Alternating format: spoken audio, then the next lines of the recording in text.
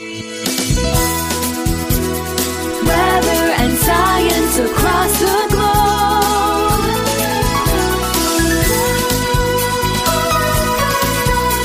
The Weather Jazz Podcast. The month of love. But the love of what? Winter winds? Bold cold? Oversized? Icicle? I doubt that. Grab a hot toddy and relax by the fire. Here is Andre with today's episode of Weather Jazz.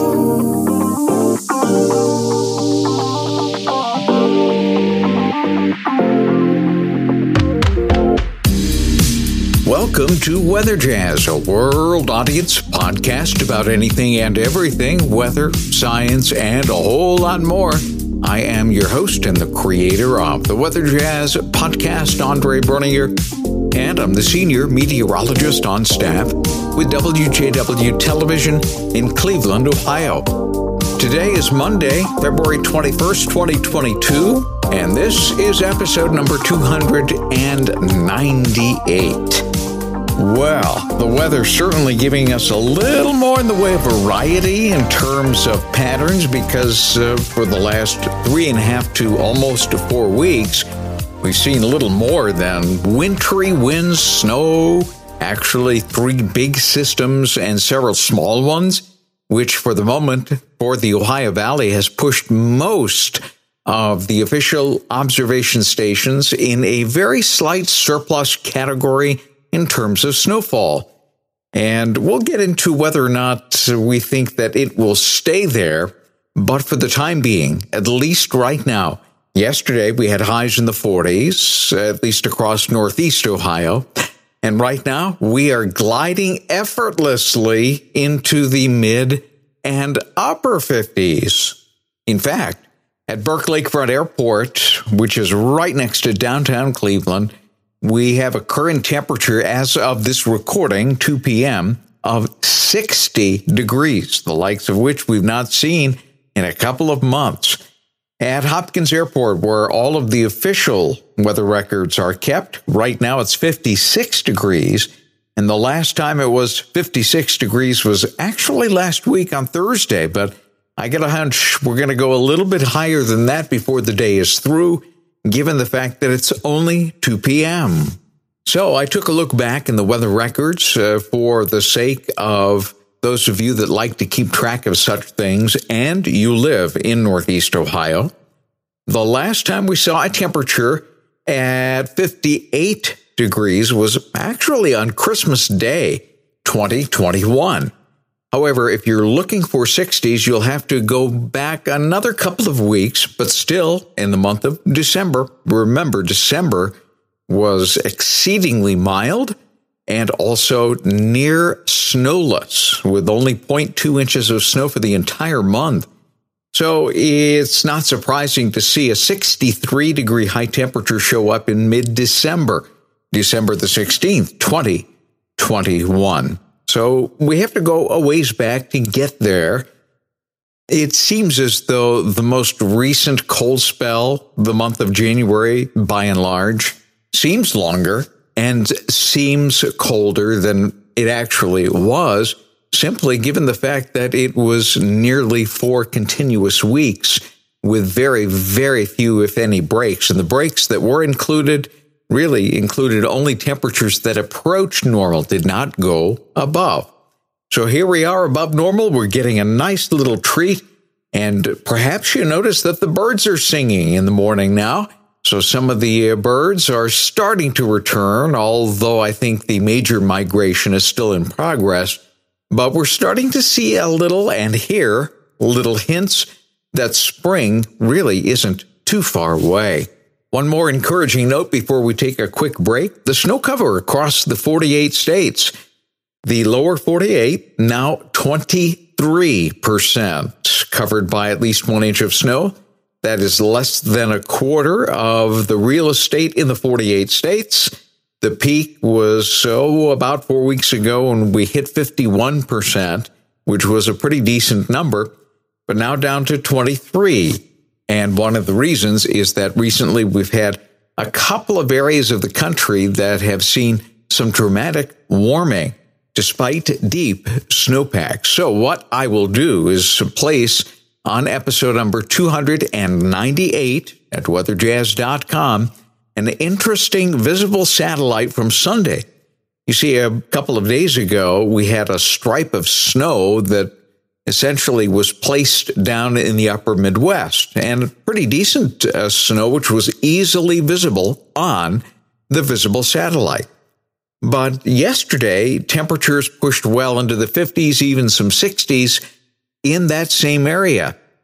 So if you'd like to see what the atmosphere can do to an area where some decent snowpack was put down and then temperatures shoot up into the 50s and 60s, go to the loop that I have placed on episode number 298 at weatherjazz.com. You will see what the atmosphere can do. It's a visible satellite, and you'll see that zone shrink very, very quickly. Kind of cool stuff. But are we done with winter? By no stretch. We are still in the month of February, and as you know, it can still snow in the Ohio Valley in March, in April, and yes, even in May. We've had a number of Mays now where we've had some real interesting snowfalls that have actually placed measurable snow on the ground. I'm not saying that we're going to see that this year. I'm just saying that there is plenty of winter left in the gas tank. All you have to do is look up in Canada and see what some of those temperatures look like right now. We're still tapping into that, and we will tap into that. I'll tell you when, coming up after the break. And we're back, and it's time to explore what winter still has in store for us here in Northeast Ohio, and really for anywhere in the northern part of the United States. It's still February, and we still have a ton of cold air in Canada. From time to time, the winds aloft will carry that cold air into the region and give us bouts of some wintry weather, wintry temperatures, along with some frozen precipitation. When's that going to happen next? Well, at least in the short term, at the end of this week, we're looking for another bout of wintry weather as the colder air settles in, and an area of low pressure, a panhandle hook-type system, which, by the way, has been the predominant storm track since January the 1st. Now, we're catching a little break from it right now, but it does appear as though that's going to return by the end of this week and could give us pretty strong opportunity for some accumulating snow. And so the small surplus prorated for today's date that we have at Hopkins Airport may get added to by the time we get to the end of the week to kind of keep things going so that, who knows, perhaps by the end of the season, we will end up near normal. And the most recent 30-year average for Cleveland Hopkins Airport for a season is about 66 inches. And really, we're not far from that right now. And so all it will take is a couple of these panhandle systems to keep us going in the snowfall department. We will see where we end up. But right now, as far as the stats go and as far as the pattern goes, I think we're looking at pretty close to normal seasonal snowfall total if we keep things going. But what about the longer term? Well, Scott Sable, our morning meteorologist at WJW Television, did tweet a couple of things this morning that really are quite fascinating because we do look at a lot of teleconnections. I just looked at them, but they're rather confusing at the moment because several of them are pointing opposite of what you would anticipate. Most of the time they go hand in hand, but every once in a while they give contrary indications. And that was essentially the gist of one of Scott Sable's tweets. I'm going to post both of them on weatherjazz.com, episode number 298 for your perusal. But the first one I want to mention is the Bering Sea Rule post that Scott made earlier this morning. I'll read it to you. Again, you can find that post on weatherjazz.com. Scott says, over the years, I've used the Bering Sea Rule with some pretty good success. Not recently, though, in which he puts a smiling, laughing emoji. weather has a tendency to keep us very honest with things of that nature. But he goes on and he says, look at the early November 2014 500 millibar pattern and what developed 15 days later across the eastern and central U.S., colder than normal in the Ohio Valley. And that is something that we need to watch for this year, March 10th through the 15th. So there are some indications that are pointing to a return to basically, by and large, a colder and potentially a stormy pattern, which will put some snow back into the picture in the month of March. Now, here's one of the interesting little tidbits. I mentioned contrary indicators, and we have some of that going on today. Scott later tweeted the following: the Alaska Ridge trough along the dateline equals colder than normal eastern U.S. heading into the first week of March, possibly longer. MJO, that's the Madden-Julian Oscillation, in phase 5, first week of March. The PNA goes positive, that's the Pacific North American Oscillation. Then a drop negative with the EPO. Something's got to give on or after March 10th. So I believe what Scott is really pointing to is some of the contrary indices that are pointing to a different scenario going into mid-March, anything after March the 10th. And these kinds of contrary type indices are really noteworthy in the sense that we can learn from them if we watch them carefully, and in hindsight, we see what in fact developed and why. We're pretty decent at doing that.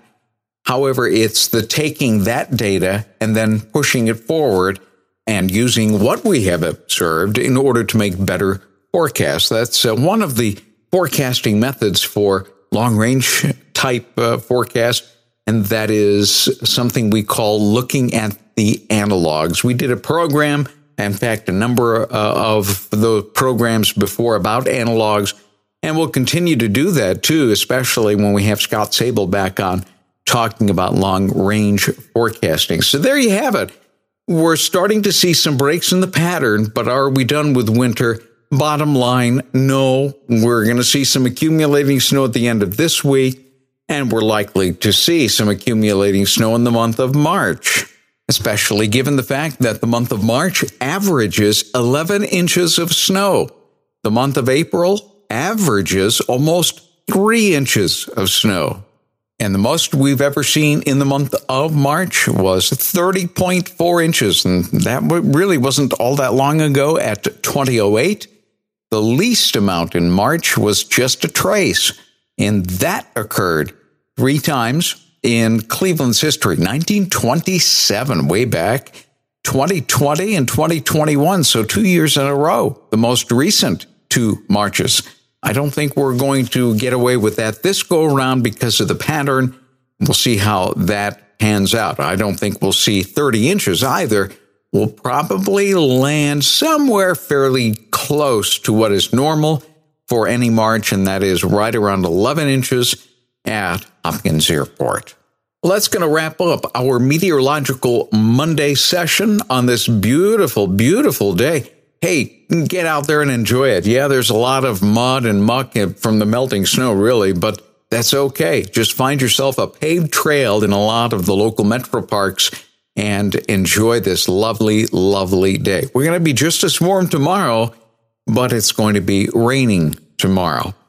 So you can still run out there with some rain gear and enjoy your favorite park. It's just not quite as encouraging as this Monday. Well, I hope you enjoyed today's episode. Help me to spread the word about this podcast inside your sphere of influence. Share a link with your favorite friends on social media, email. But if you see somebody eyeball to eyeball and they have an interest in meteorology and science and overall a lot of different topics that we cover, make sure that you let them know about Weather Jazz. We would love to see this audience continue to grow, and indeed, it has. And I thank you very much. Do you have a question or a topic suggestion? I welcome your input. You can easily reach me a couple of ways. One is email, weatherjazz@yahoo.com. And the second is the Weather Jazz Podcast Audience Connect line. It's 234-525-5888. One more note. Coming up on Wednesday, a continuation of our science probe into the solar system. Last week, we took a look at the quirky planet Mercury, the one closest to the sun. Well, we'll now hopscotch the next one, second closest to the sun, and also the one, our nearest neighbor, Venus. You know a lot about it already, but you may also have some interesting surprises coming your way on Wednesday. So send your spacesuit to the dry cleaner. Have it ready by Wednesday. We're heading up to Venus. We'll see you then. Weather and science across the globe.